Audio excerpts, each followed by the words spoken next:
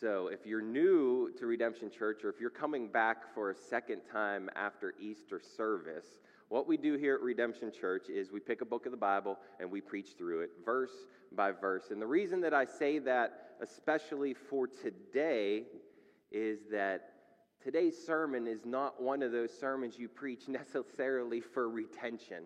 It is the Word of God, though, and we're not going to stray away from what the Word of God says. So we're in a difficult passage to accept as believers today, but nonetheless, we're going to bring the Word boldly. So if you would turn to 1 Thessalonians 4, 1 through 8 in your Bibles. It'll be on the screen behind us if you did not bring a Bible or if you don't have a Bible app on your phone, but I would encourage you to bring one or put the app onto your phone. As you turn there, let me also say, as a parent, this sermon is going to use some terminology you may not want to define to your children. So if there's any kids in here, you may want to utilize kids' ministry today. But I just kind of want to give the disclaimer so you know what you're in for. It's going to be a good one. All right, 1 Thessalonians chapter 4, verses 1 through 8. Reads like this. Additionally then, brothers and sisters, we ask and encourage you in the Lord Jesus, that as you have received instruction from us on how you should live and please God, as you are doing, do this even more. For you know what commands we gave you through the Lord Jesus. For this is God's will, your sanctification, that you keep away from sexual immorality, that each of you knows how to control his own body in holiness and honor, not with lustful passions like the Gentiles who don't know God. This means one must not transgress against and take advantage of a brother or sister in this manner, because the Lord is an avenger of all these offenses, as we previously told you and warned you. For God has not called us to impurity, but to live in holiness. Consequently, anyone who rejects this does not reject man, but God, who gives you his Holy Spirit. So if you were part of our Bible study, you might notice the word right in the beginning, additionally. It actually says two words, additionally then. So that tells us that this scripture is in addition to a context that has been brought prior. And since that was 2 weeks ago, Sean Fenner brought that message. I want to read the last two verses. Now, Paul is ending these verses in prayer to the Thessalonians. So let me read that so we can kind of get back into the mindset, since Easter kind of took us away from it for a second. It says, starting in verse 12 of chapter 3, "And may the Lord cause you to increase and overflow with love for one another and for everyone, just as we do for you. May he make your hearts blameless in holiness before our God and Father at the coming of our Lord Jesus with all of his saints. Amen." So that's how Paul ends his prayer, and that's the context that we're coming into our scripture today. Paul wants them, through Christ, to have overflowing love for one another, and that their hearts, through Christ, would be blameless in holiness before God when Jesus returns. So Paul here has a perspective that the Thessalonians do not have. He has a perspective of being on the outside looking in. And I think we've all been there before. We've been on both sides of that equation before, and sometimes it's difficult. But it's also important to remember that people who are on the outside typically have a different perspective of what's going on in our lives. They can speak truth to us. They can see things that we may not see in ourselves. And it's important to remember when that happens, it doesn't matter how good we're doing something in our own mind, somebody might be seeing something totally different from the outside looking in, which is the title of this message this morning. And this is where Paul's at right now. He's on the outside looking in at the Thessalonians. He knows that they have accepted Christ, and they changed how they were once living.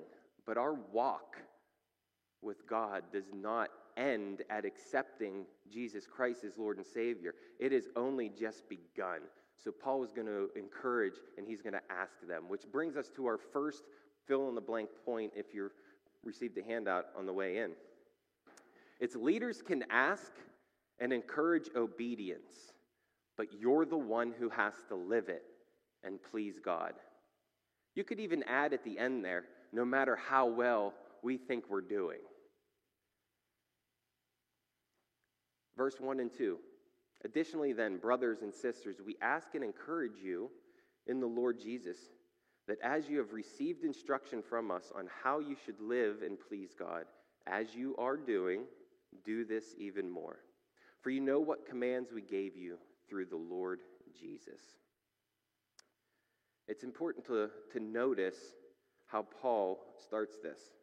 How is he encouraging them? In Jesus Christ?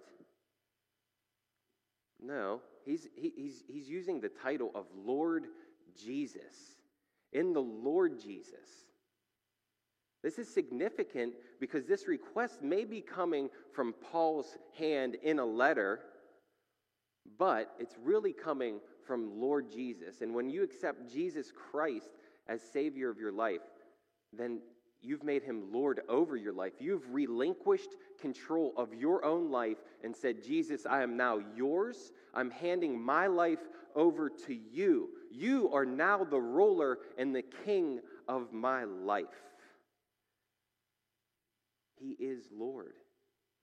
Not only are these instructions based on the Lord Jesus' commands, it's also up to them to follow them and to please God. The result of living it out. And it's really interesting to me because I have a critical mind that flips everything into the negative. And what I mean by that is if you flip that whole statement in reverse, to not live life in obedience would mean what? You're displeasing God. Now, this is not contrary to the idea of once saved, always saved, because as a true believer, our union with Christ is an established fact. And our union is not in jeopardy, per se, but our communion with God is. We can certainly experience the frown of God in our lives. We can experience his silence in our lives. We can experience a lack of feeling of the Holy Spirit. We can definitely and most certainly feel the discipline of the Lord in our lives. And let us remember, he disciplines those whom he loves. But as believers, we don't like to think like this, that we can actually displease God. We only want to think about the sins that we've conquered in our life and the things that we've done that please God and that other people see in us pleasing God. And this is the great illusion of our own pride. When we have overcome these strongholds in our lives, we rationalize how we are so much better than we once were. And when we do that, when we look back in our past and say, look at all these things that through God's grace that I have conquered and I no longer do, we lose all motivation to continue killing our sin in our lives. It's been said like this: if you're not constantly killing your sin, then your sin is killing you. That's the reality. 1 Peter 1:15 says this: as he who called you is holy, you also be holy in all of your conduct. All of your conduct, you are called to be holy. You're called to be separate. There's the standard that is set, because your Lord and Savior, the one you proclaim Lord over your life, is holy. You too must be holy. Now the reality is we can never fully achieve this. If we did, we wouldn't have needed Jesus Christ to come and die on the cross for our sinfulness. And because of our sinful mortal bodies, we can't achieve it. But holiness is not merely adhering to some type of middle-class family value system where you don't do X, Y, and Z, but rather you put those away and you do A, B, and C, and now, boom, I am holy and I am sanctified. I've made it. Thank you, God. Rather, holiness is a result of lifelong obedience and sanctification, being transformed into the image of the Son. Are you being transformed into the image of the Son? This leads us to our next point. God's will. What is God's will for your life? Sanctification. God's will for your life is that you would be sanctified. Verse 3, for this is God's will, your sanctification. I didn't have to think very hard on this one. It says it pretty plainly there. God's will is sanctification, that you keep away from sexual immorality, that each of you knows how to control his own body in holiness and honor, not with lustful passions like the Gentiles who don't know God. Have you ever thought about, what's God's will for my life? Have you ever been so lost in direction, wondering what to do next? What's God's will for my life? I don't know which way to go. One way to discern that is to actually try out what his will is for your life. Sanctification. Be in your Bible. Learn his commands so you can follow and obey his commands, so that you become sanctified more into the image of Christ. You're being transformed. And with that transformation comes an insight into God's will for your life, because you are now more in line with his beloved Son. Now, sanctification is the only command that we need to follow based on this scripture to abstain from sexual immorality? No. The Bible's full of commands. Jesus gives many commands. And those who love him, he says, obey my commands. There's more than just this one command. But why then is Paul bringing to the forefront sexual immorality? That's the question that we need to answer. And I think the reason is they live in a pagan culture. Sex in all of its imaginable forms, everything that you can think of, was considered an act of worship among the Greek gods. We know the Corinthians had a temple that served the goddess of sex, served by 1,000 prostitutes. They lived in a culture of sex. It was everywhere. It was socially normal. It was looked down upon if you weren't participating in it, because it was contrary to their worship system. Set apart, made holy. You're not doing that. It causes commotion. Now, there's no doubt that many Thessalonians participated in sexual immorality as non-believers, and possibly have scaled it back, but maybe they haven't killed it entirely. That's why Paul's highlighting sexual immorality here. He has a perspective outside looking in. He says, keep doing what you're doing, but do it all the more. And I think we know, and they knew, and Paul knew, that the power of sexual sin is addictive and strong.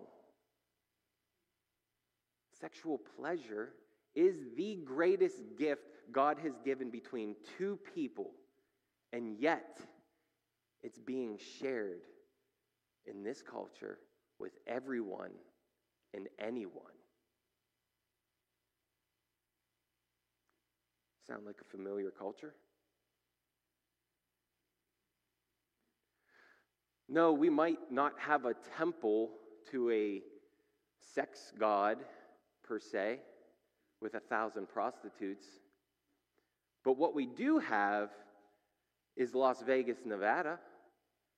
Listen to, I stopped real quick after I found these stats, but these stats are old. 2013, Nevada estimates there are more than 30,000 prostitutes working illegally, servicing nearly 400,000 clients a year. By the way, that's only the illegal prostitution.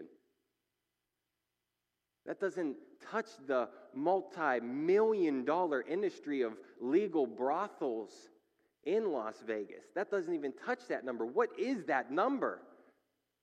Suddenly, when we look at our own culture, 1,000 prostitutes serving a Greek goddess is child's play. That's one state in this country.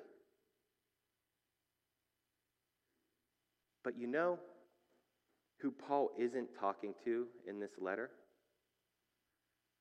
He's not talking to the world. Paul, you, expects this behavior from the world.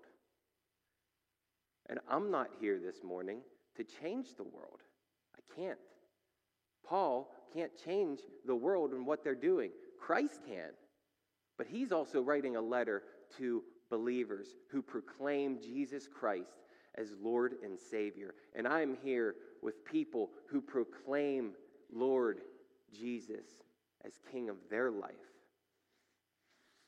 So the question is how has sexual immorality infiltrated the church? Well, it's filled with things nobody wants to talk about because it makes us uncomfortable. And I am going to make us feel uncomfortable a little bit. So how has sexual immorality infiltrated the church? Well, there's addiction to porn.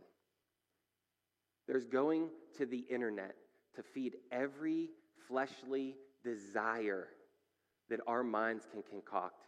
Any fleshly fetish that you want, it is a few finger swipes or mouse clicks away, and you can get whatever you want, whatever fantasy our sick minds concoct.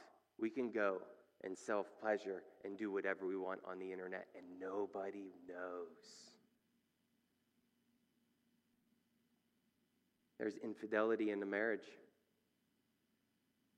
And somehow that infidelity can stay hidden year after year after year, and it stays secret. Business trips are planned to seek out their lovers and to meet secretly and to continue that relationship on an ongoing basis. There are multiple sexual partners before marriage, cheapening the gift of sex between a husband and a wife. That's prevalent in our culture. That's the social norm of our culture. There's the rationalization among Christians of premarital fornication as if it's not sex, and then we justify it so that we can still have pleasure with who we might be dating. There are Christian parents letting their children's boyfriends and girlfriends sleep over their houses and wondering, how did they get pregnant?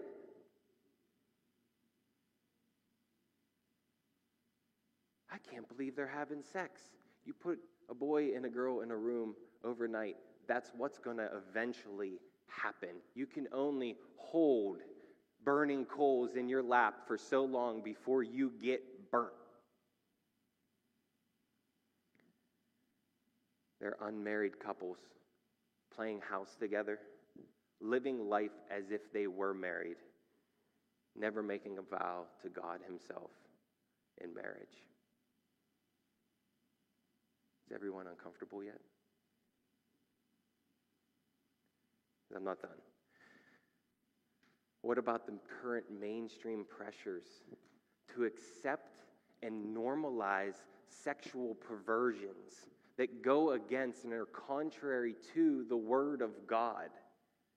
And if you don't normalize it, church, you are a bigot and you hate everyone. Welcome to Church 2022. But the reality is, the church was meant to always be separate, holy, separated from the world, period. We're supposed to look different than the world. And how does Paul advise the Thessalonians to combat sexual immorality? Self-control. No one can carry out self-control except you. No matter who or what you blame your lack of self-control on, it is your control. It's yourself that you have to control. Now, are there medical exceptions to this? Absolutely, but I'm not going there because more often than not, it just gives us an out and it gives us an avenue to point to something else instead of pointing at ourselves and saying, actually, this is my problem. And what do we do when we can't control our bodies? What's our typical response as sinners? We normalize the sin. We lie to ourselves. We say, what I'm actually doing isn't that bad. In fact, it's so hard to stop doing. I'm going to give myself grace to continue in sin because I'm a believer. Hallelujah. Thank you, Jesus. I know that Christ died for my sins.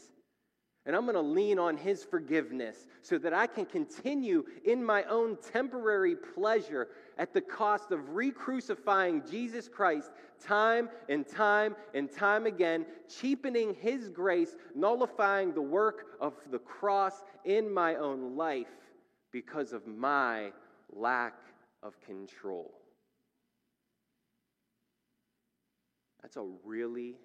If that's your mindset, and if that's what we do in sin, that's a really, really scary place to be as a believer.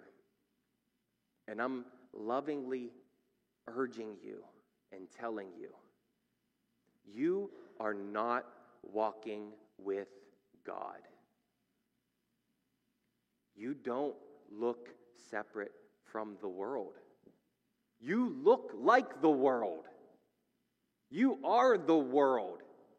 Or as Paul says, you look like a Gentile who does not love God.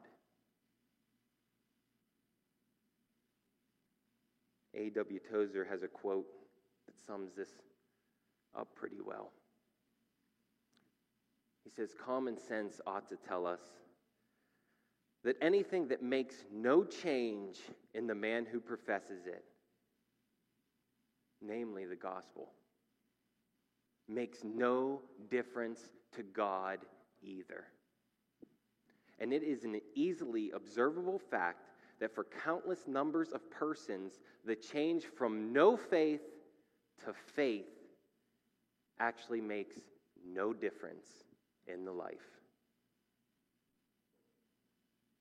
That's a real problem. As a pastor, I don't want that for you or the congregation. So let me try to illustrate this in a way that is maybe less preaching and more teaching, but I'm going to share my screen.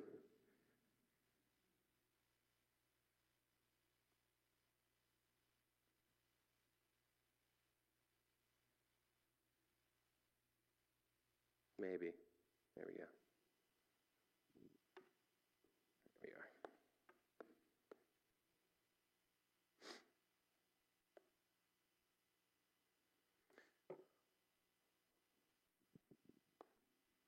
Walking with God, I'm a visual learner. I don't like to read. So anytime that I can kind of concoct some type of image in my head, it sticks. So maybe this will be helpful for you, maybe it won't, but this is my feeble attempt. Why do we walk with God? Galatians 2:20 says that I've been crucified with Christ. It's I who no longer lives, but Christ who lives in me. The life I now live in the body, I live by faith in the Son of God, who loved me and gave himself for me. That's why we walk with God. We're not our own anymore. If you've given yourself to Christ, then he is ruler of your life. So here we go. If we could place our walk on a continuum, that's what this is. And we have Jesus, who came and lived perfectly. It's a perfectly straight line, okay? Through his cross, through his death, burial, and resurrection, he has done what? He has provided a path to eternal life. And let us remember that that path is narrow. That path is narrow.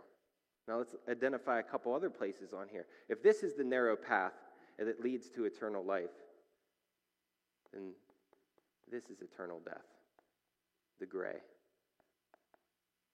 Or it could be called the world, or worldly living. So Jesus comes and he sets the standard for our life on how to live. And 1 John 2:6 says what? The one who says he remains in him should walk just as Jesus has walked. Now, we can't live like Jesus lived, or we wouldn't need Jesus, but that's the bar that has been set, Jesus' life. But since we can't walk like Jesus walks because we're in our sinful flesh, we have been given the power of the Holy Spirit, and that is the yellow area.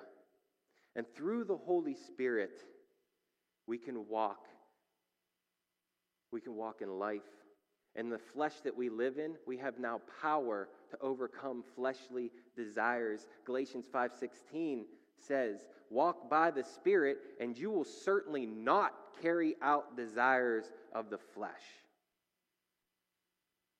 But we also have guardrails, which are the red.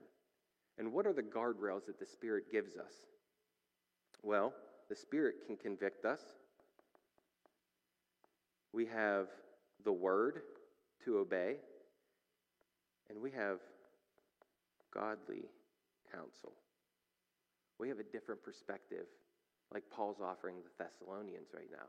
Outside looking in. We have people that should be speaking into our lives saying, you're not really living it right now.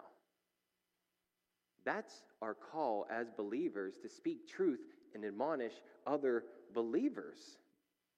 So we try our best through the power of the Spirit to walk as Jesus walked through that narrow gate. So, we have us out here at one point.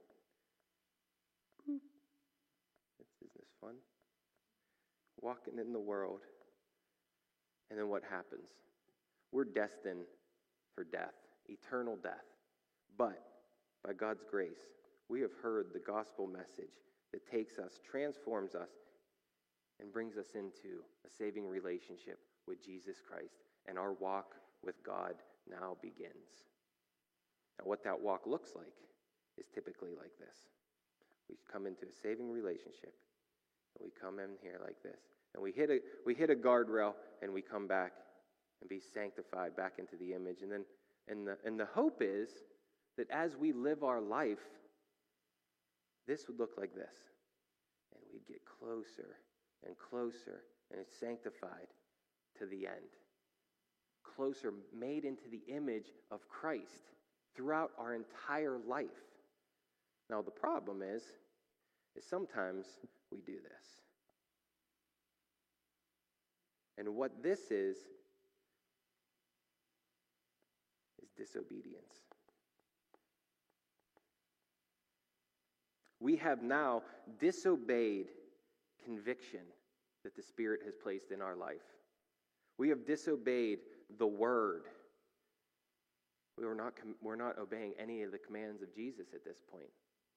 And we are now refuting any wise counsel in our lives to correct us and bring us back into a closer communion with God. So we are now in disobedience. So,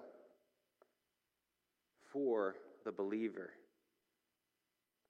we have a choice here. We have a choice. And 1 John 1:8 says this: if we say we have no sin, if we're out here and we lie to ourselves and say that we have no sin, we are deceiving ourselves. And the truth is not in us. If we confess our sins, here's choice number 2. We can either, choice number 1, we can continue in our sin and ignore it all. Choice number 2, if we confess our sins, he is faithful and righteous to forgive our sins and to cleanse us from all unrighteousness. If we say we have not sinned, we make him a liar, and the word is not in us. So we have a choice as a believer. We have a choice to think we repent, but never repent, and just actually head to eternal death. And the question with that, because some of you are thinking, well, where's my security in my salvation? The question you need to ask yourself, did this transformation actually ever happen? Has your life been so radically changed to bring repentance in this situation? Because if you continue in sin, the truth is not in you, and the word is not in you. You see why this is a very scary place to be? Or, the better of the two options, repentance. As a believer, we can repent. Now, if you notice, that line is directly straight back up into communion with God, because repentance is a 180-degree turn away from what you were doing back to walking with God. That's repentance. It's a conscious decision to stop it.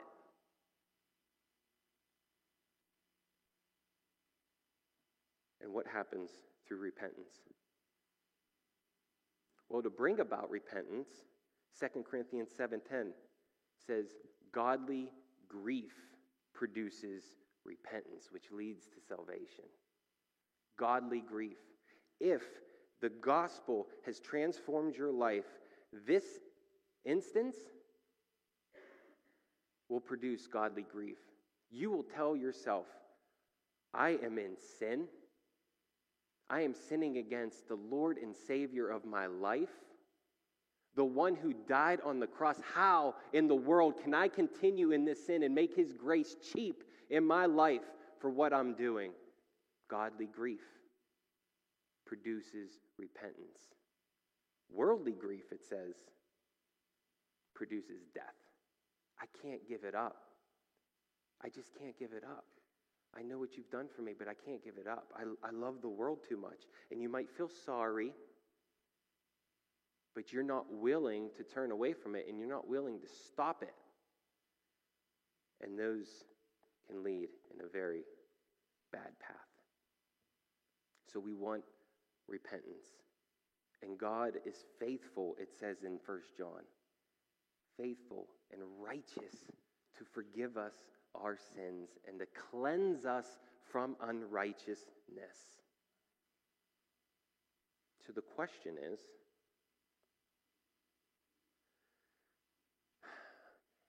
how can we determine where we're at?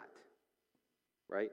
Are you walking in the Spirit, heading on the narrow path to eternal life, or are you walking with the world? There's many lists in the Bible that are given about what it looks like to live in the world. We're going to do one, Galatians 5:19 through 20. Now the works of the flesh are obvious. Here's a familiar one: sexual immorality, moral impurity, promiscuity, idolatry, sorcery, hatred, strife, jealousy, outbursts of anger, selfish ambitions, dissensions, factions, envy, drunkenness, carousing, and Paul sums it all up, and anything similar.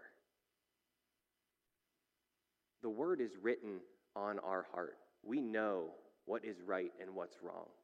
That's why Paul sums it up at the end. If it's anything that's not like Christ-like, then you're living like the world. So that's a good way to examine our lives. Are we partaking in any of these worldly, fleshly pleasures? Another way to determine if where you're at on this chart would be John 15:19, which says, when we're walking in the Spirit, the world will hate you. This is a great litmus test. The way I'm living my lifestyle, does the world love me or does the world hate me? Because when you're in the world, you are of the world and the world loves you.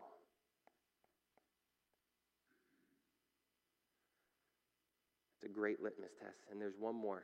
When you're walking in the Spirit, you will display fruit of the Spirit. When you're walking outside of the Spirit, you're going to be lacking fruit in your life. So the question is, 1, hopefully this was helpful. 2, where are you at on this chart? As a professing believer, where are you at? Are you walking and being sanctified into the image of the Christ? If you are, let me encourage you. Keep running that race until the end. That's what we're called to do. Run that race with endurance. Kill your sin and can continue killing your sin. But I would also add, be one of those people on the outside looking in and help your brother or sister that may not be walking in the Spirit so that they can find how to do that with your example of your life. That's what we're called to do as believers. Help each other out. Maybe you have found yourself here. Maybe you're here today and you're like, I've never actually received the gospel in my life. Because receiving the gospel means you have placed Jesus Lord over your life. And if that's you today, we're going to have a time later in the service that we can correct that relationship. Or 3, you're a professing believer and you're ending up down here today. And let me tell you, today is this line. Today is that choice to get back into communion with God. Because what happens out here, this is unrighteousness. What happens when you're in the worldly realm? More than often than not, if you continue there, it's evidence that you are not converted and you are not saved, and you are under the Lord's wrath, and you are partaking in unrighteous acts. Which leads us to our next point.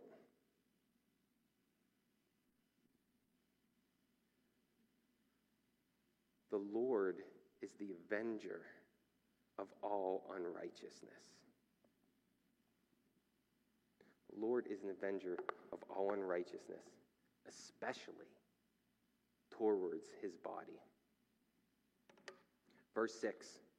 This means one must not transgress against and take advantage of a brother or sister in this manner, because the Lord is an avenger of all these offenses, as we also previously told and warned you. For God has not called us to impurity, but to live in holiness.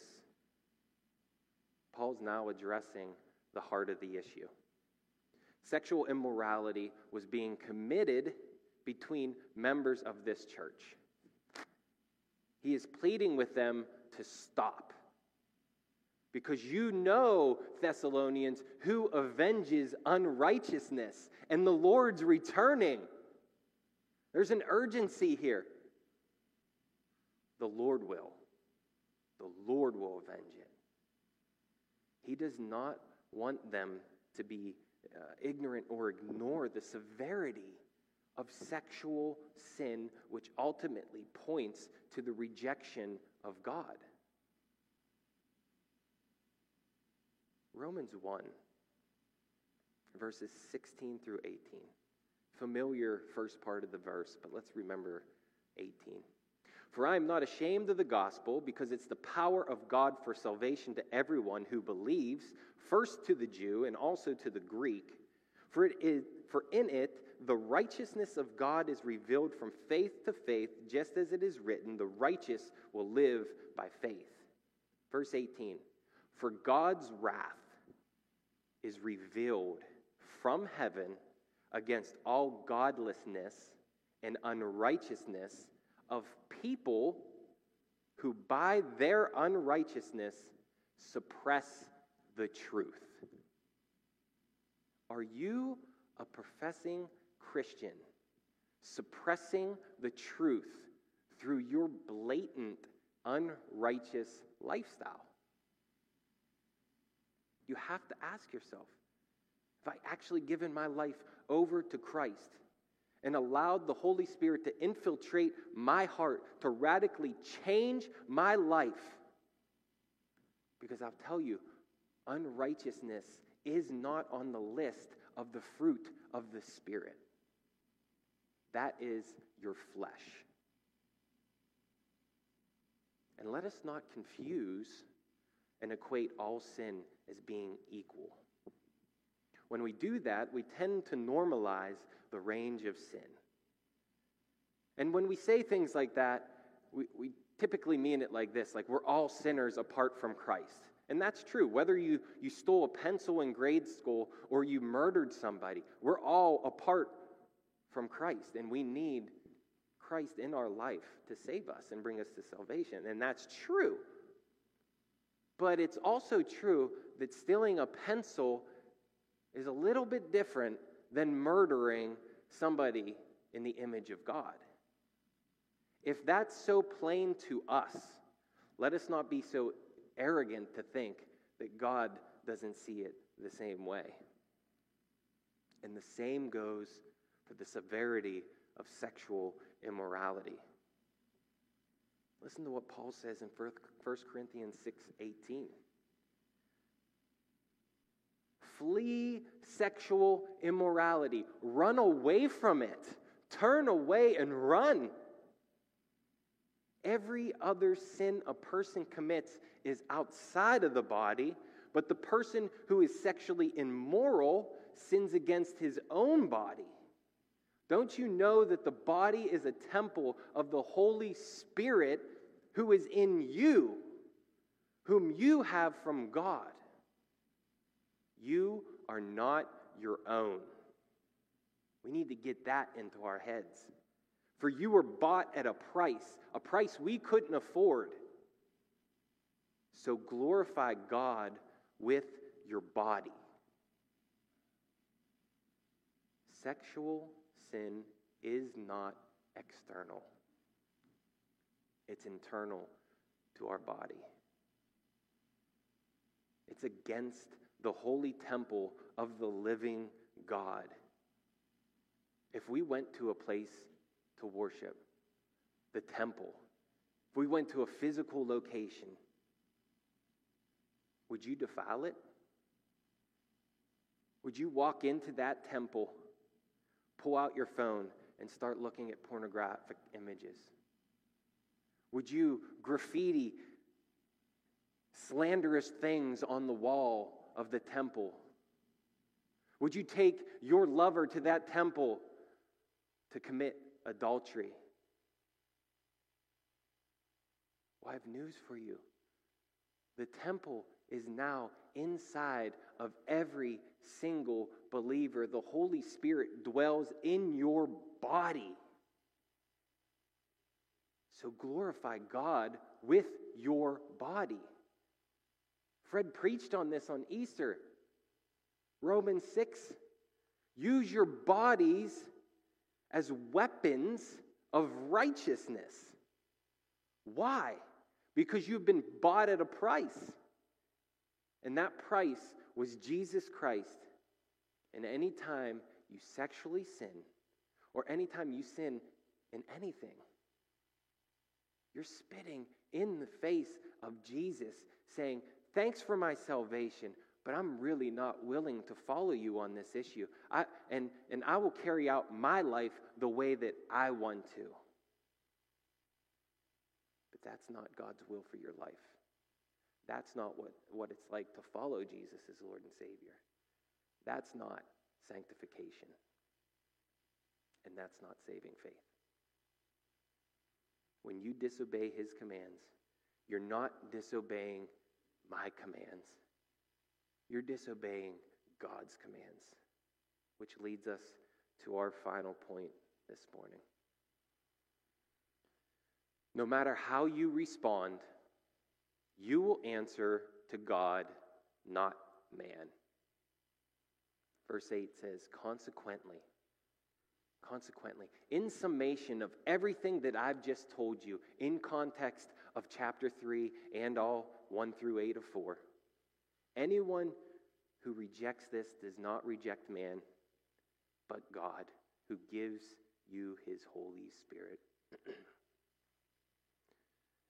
I can stand up here, I can ask, I can urge, I can encourage you to flee from your sin, whatever it may be, whatever's predominant in your life. I can warn you that you're on a path of destruction, but you're the one who has to do the changing. You're the one who has to have self-control and deny your own flesh. No one can do it for you. But the good news is the power of the Spirit is in you to overcome the flesh. Galatians, what a crazy picture of that our flesh and our spirit as believers are at war with one another. A constant battle. Paul says, my flesh does things I don't want it to. But the power is in you. We, as the church, will walk beside you, help you in any way that we can, point you to resources. But you have to ask for help. We cover up our sin, bring it to the light, and get help. Your response to God's word today ultimately rests on your own shoulders. We all have to answer for what we've done in this life. You will answer to a God who controls both eternal life and eternal death. Let's end with this. 1 Corinthians 9 through 11. Don't you know that the unrighteous will not inherit God's kingdom? Don't be deceived, Paul says. No sexually immoral people, idolaters, adulterers, males who have sex with males, no thieves, greedy people, drunkards, verbally abusive people, or swindlers will inherit God's kingdom. And here's the beauty. Here's the beauty in 11. And some of you used to be this way. But you were washed. You were sanctified. You were justified in the name of the Lord Jesus Christ and by the Spirit of our God. There were some people in Corinthians that acted this way. There's some people here today that acted this way, guilty. But when you hit the brick wall that is called Jesus Christ and you turn away from your sin, you will be washed. You will be sanctified into the image of Christ. You will be justified. The debt of all your sins no longer stands on your shoulders, but they were placed on your Lord and Savior, Jesus Christ. And if you believe in him, you have eternal life and salvation. That's the good news of the gospel.